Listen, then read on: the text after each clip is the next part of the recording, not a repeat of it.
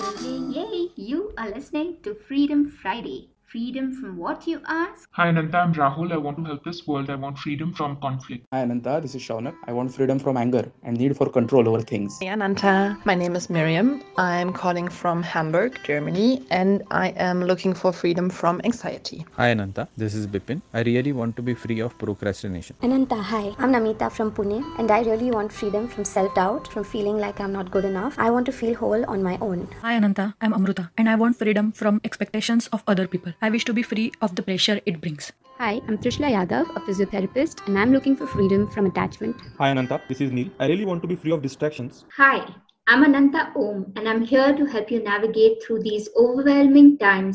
2020 has ushered in the age of questioning normalcy. Real people sharing real stories can be life transforming. Hi. On last week's episode, we tuned into how to connect with plants through music. Today's topic is very close to my heart and my life purpose. Today we have on our show Navodita Singh, who is going to help us understand why we should care about the climate crisis. Navodita has always felt connected to the environment, and 7 years ago she chose to pursue it academically and professionally. She has studied economics, sustainable development, and most recently public administration in environmental science and policy. Navodita has worked on issues ranging from water security to climate change adaptation and will now be working on climate change mitigation. Let's first start by welcoming Navodita. Hi Navodita, thank you so much for being here and sharing your experience and this much needed information with us. Hi Ananta, thank you so much for inviting me to your wonderful podcast. I'm very happy to be here. Thank you. So let's dive right in. And can you tell us why we should care as one people about the climate crisis, and how does this climate crisis impact everybody? Sure. So I think since in recent times we've all been hearing about issues of justice, and we're also in the midst of a pandemic, so we're talking a lot about health issues. I think I'm going to use those angles to talk about why we should care about the climate crisis. Perfect. So if you look at a country like India, most of our population is engaged in sectors that are exposed to climate variability. So if we talk about agriculture, forestry, these are all sectors that are open and vulnerable to natural and climatic elements. So when we say climate change, I think a basic understanding that everyone has is that the climate is going to change. And that means that the weather that, we are going to see extreme weather. And I think that's an understanding that more or less people are comfortable with.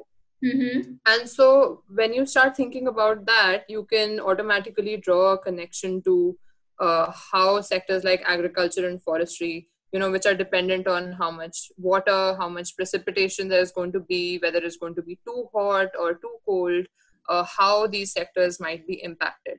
Now, the thing is that through this pandemic, we've also sort of seen how supply chains in different sectors are breaking down, and how that has meant that our lives get impacted directly. Yes. And so it's important to understand that if something happens to something like agriculture, then a direct link can be made to the food that we have on our plates every day.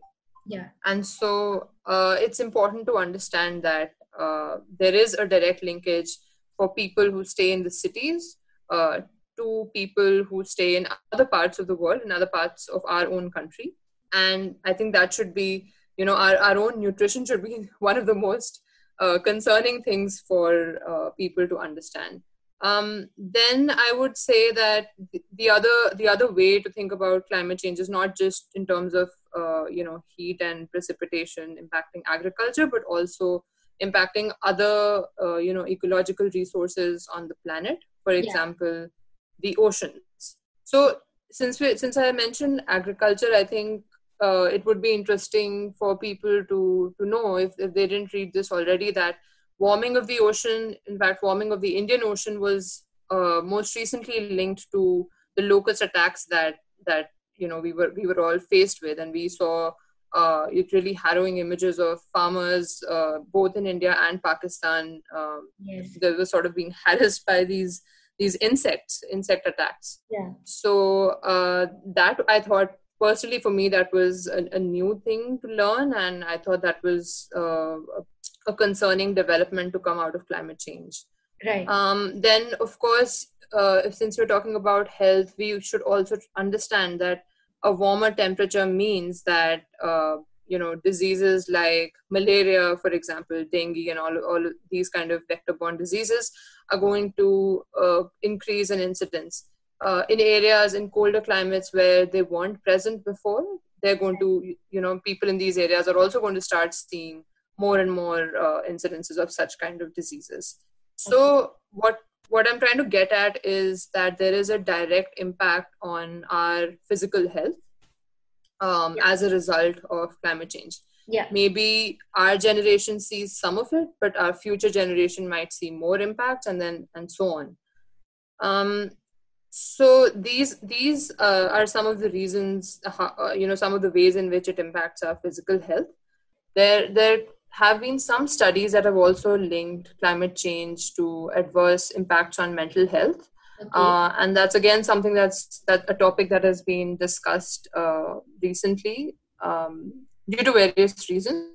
Mm-hmm. But it's important to try and think about what happens when you're out in the heat and without any shelter or without recourse to say an air conditioner or something like that. And what that might do to, say, for example, a farmer, but also you as an individual who may be out, looking for a job or just out in general. Yes. And the kind of stress that heat can cause to your body. But also it's been linked to increased forms of aggression. Okay. and sort of knock-on impacts on, say, domestic violence or something. Now, all of this, it's important to remember that this is really sparse research, but it's important to know that this is happening. And everything is every issue. And again, another to look at, right, exactly. For example, if there is an extreme weather event like a flood or a drought, some parts of society tend to lose almost everything, their life, their livelihoods, or whether it's their shelter. And what kind of impact does that have on a person's mind? It's the kind of impact is being sort of compared to post-traumatic stress disorder, depression, for example. Yes. How survivors of such extreme weather events can how will they deal with such impacts? How will such kind of life experiences emerge later in the lives of children who will face this? How that impacts their future? So, I mean, there's so much that a single extreme weather event can do, even in a single life. And we know that extreme weather events impact large portions of society. Yes. So this was, I think, my take on, a little bit about how climate change might impact your physical health, your mental health. And talking about justice as well, I think you wanted to talk a little bit about that. Yeah, so if you look at justice, I think when we think about climate change impacts, I don't think there is a way to discuss impacts completely if we do not talk about justice, because when we talk about climate change impacts, one sort of thread of a debate that basically is happening on a global level is that the developing countries have not contributed to this crisis as much as the developed world has. So maybe at a broader level, you can see that there is some form of disparity there, that we are all having to pay a price for something that not all of us contributed to. Now, you bring the same kind of argument to sort of a lower level. You start talking about a country. So let's talk about our own country. Maybe some people have houses or a roof over their head and some people don't. Yeah. So basically what we see is that the ability of people to respond to certain climate impacts or weather events is different. for different people and for different sections of the society. If you start to consider things like intersectionality, then that goes even deeper into thinking about, okay, even within a community, that some people may be more impacted than the others. Women, for example, in certain communities do not know how to swim as well as the males do, or they may not have access to mobile phones on which they can receive weather-related information that the government may be sending. And so that sort of traps them in a difficult situation. And so these are all the levels of, injustices that we think of when we think about climate justice or environmental justice.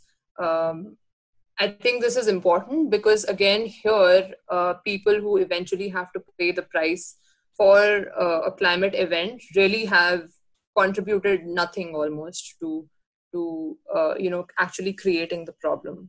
And so it's important to remember that when we think about climate change adaptation, when we think about who should be the ones actually taking the lead in doing something about this problem. So it's important to keep that in mind when thinking about justice. Right. So coming to the topic of adaptation, can you tell us the difference between mitigation and adaptation? Sure. So when we talk about climate action, we mostly talk about two ways, two types of climate action. One is mitigation and the other is adaptation. Okay. So when we're talking about mitigation, it's basically about reducing greenhouse gases from the atmosphere. You sort of reduce your contribution to the atmosphere. And the other thing that you can do is actually remove greenhouse gases from the atmosphere using technology. Let's leave it at that. So that's mitigation. And adaptation is when we as a society try and cope with the impacts of climate change, where we try and endure the impacts of climate change. For example, if in a certain flood-prone area, you try and implement a flood-resilient house. You want to build the house using certain materials. You want to build it on stilts. You want to make sure that when the flood comes, the family occupying the house is actually safe or is able to, is mobile enough to move to a different place. If you're taking those kind of steps, then that is adaptation to climate change. Right. Wow. So this is such a vast topic, and there's so many levels, like you shared in when you spoke about the levels of justice that need to be included within this act of action towards climate crisis. It can feel a little overwhelming. Okay, not little. It can feel very overwhelming for individuals. So can you share a little bit of maybe from your perspective, how our listeners, all of us, can try and be a part of the solution to the climate crisis rather than the problem? Sure, I can try. So I think what, for me personally, what has worked has just been over the years trying to inform myself better, trying to understand the linkages between different actions and whether that's human actions or how different ecosystems are linked and how our actions impact those ecosystems and how they impact us in return. So I think being informed and more, making yourself more educated about this topic helps. I think what tends to happen with an issue like climate change is that it's been such a prolonged, stretched out issue. It was happening, it is going to happen, and so I think more often than not we don't know where we stand and what we should do about it.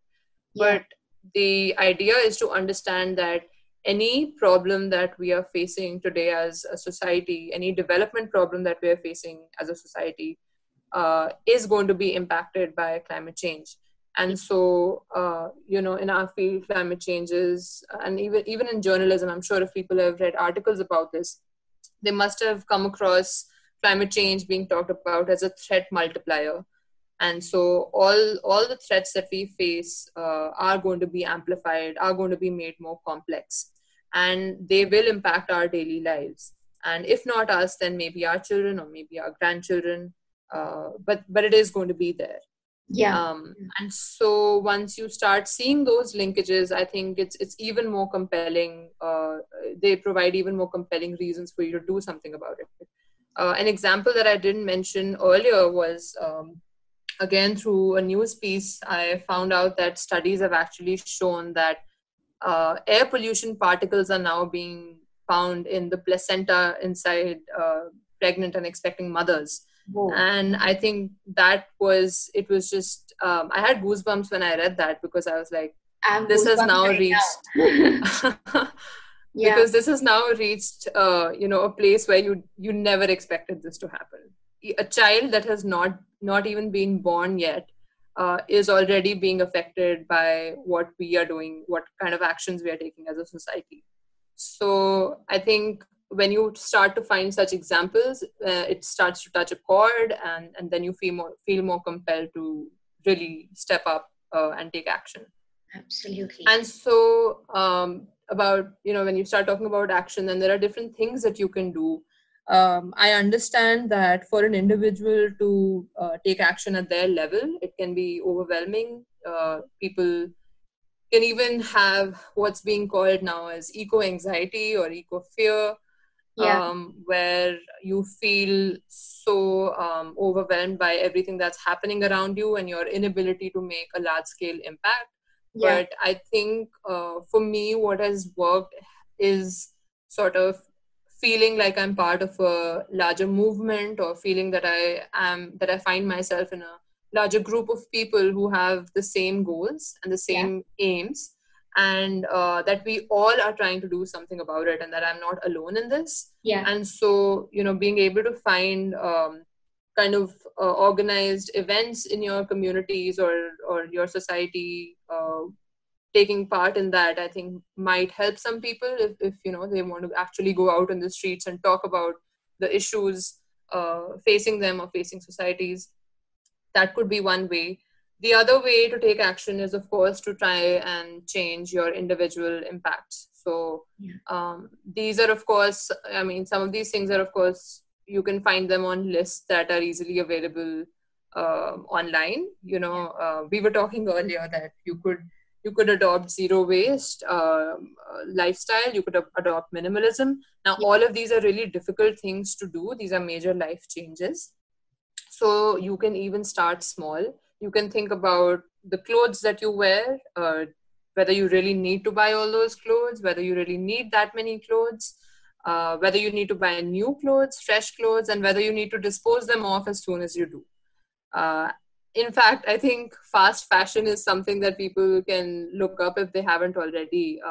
It's one of the most polluting industries as compared to any other industry. So what you choose to wear really affects natural resources around you. And again, I think that is something so personal. Like, fashion is personal. Everybody wants to follow bloggers and influencers. But if you start to think about how that impacts the environment, then you're in for a complete surprise. And maybe then you want to change something about your habits. Taking individual measures like that, reducing your use of water, electricity, any small thing that you can do, recycling a lot, donating things that you don't use anymore instead of disposing them off.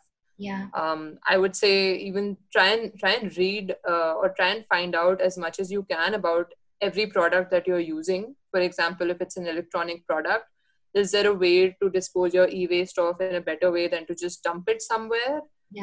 Can you ensure that it is reaching places that will be able to recycle it and dispose it off in the right way? So just researching. I think we are in a phase where we are faced with so many issues that we are actually questioning a lot of things, whether it's related to racism, colorism, mental health. We're all doing a lot of questioning at this time, that we're all also facing a pandemic. And so I think that's the same kind of thinking that's needed even when you think about something like climate change or environment or sustainable development. you start to question, and once you start to question, you start to learn. Yeah, and I do strongly believe that we have opportunity every single day to make all of these new ways or more conscious ways of living, to integrate that into our daily life. And a little by little, every drop makes the ocean, and there's the ocean in every drop. But right now we can all participate and do the best that we can do, and it does matter because our individual efforts do impact the greater extended self we call this planet. So thank you so much for sharing all that you have, Nubodhita, and thank you again for being here on the show today. As a tradition, we ask our guest speakers to share what you would tell your 20-year-old self if you were to speak to her today from this moment. Or better so, I think something that would help very specifically with regard to this is, what would you tell a 20-year-old person right now? Because in the midst of this pandemic, as well as the climate crisis, which is becoming more and more evident every day, what would you like to tell them? What might help them right now? I have a 23-year-old brother, so I think when I'm thinking of advice, I'm probably thinking of what I would tell him or what I've been telling him. And I think what I've been trying to tell him is to kind of stay positive. I think the advice would differ, from different people, of course, but I think if I have to broadly speak about people who live in cities and people who still have the space and privilege to kind of lead healthy lives, I think I would that you should practice being grateful for the fact that you are still okay, and a large section of the society is not. And to kind of try and stay positive, the fact that we will overcome this situation as well, and to still be hopeful about the future, because I think there is a lot of merit in the fact in what we've seen over the last few years about youngsters and like young people just overcoming different kinds of problems, whether it was the financial crisis that happened about a decade ago or anything else, any other kind of a challenge. And young people have been able to, hold on to their spirits and overcome these problems. And so that gives me the hope that we will be able to overcome this too. And if you had certain hopes and dreams, still stick to them. They may be delayed, but they're not gone yet. Yeah. And thank you for sharing that. And another tradition, we request you to share what you're most grateful for in the past week. I've been most grateful for just being back with my family. I'm back with my mother, brother and grandmother after almost a year. More than a year, actually. I still haven't met my fiance, and it's been 13 months, so I'm waiting to do that whenever For that's all the possible. listeners, we had Nubodhita's fiance on the podcast 2 weeks ago, and we're very happy to have Nubodhita here with us today. So we did talk about you being back in India, and that was the thing he was grateful for. So I heard that, and while I am grateful that I'm back, I think the one thing that I'm still waiting to do is getting to see him. It's been 13 months already, so I hope it happens soon. We hope that for you too. And thank you so much for being with us. And if our listeners have any questions or would like to contact you, where can they get in touch with you? I have a LinkedIn profile. It'll be very easy to find me if you get my spelling right. It's Nuvodita. So I'm available on LinkedIn. I'm very prompt with my responses in case anybody wants to connect. Perfect. Thank you so much. And thank you so much, Ananta. Thank you so much for giving me this platform. That I've been really nervous about this, but I'm glad that we did this. I'm so grateful that you have informed us, helped us, take a few steps in the direction of being informed about the climate crisis and the impact it has on every individual, and also empowering us with the things that we could do and we could start doing and living with. Thank you so very much, Nuvodita. You've helped us take steps to freedom from eco-anxiety and move into action and being part of the solution. Dear listeners, if you've stayed on till the end today, here's me sending you a big grateful hug. We all need to do the best we can to be the change we wish to see. Nuvodita has so beautifully shared the interconnectedness of all life in the context of climate change. Let us know what stood out for you, or if you have any other insights, you can surely come over and share in the comments on Instagram. We're both looking forward to hearing from you. Before signing off, here is this week's quote.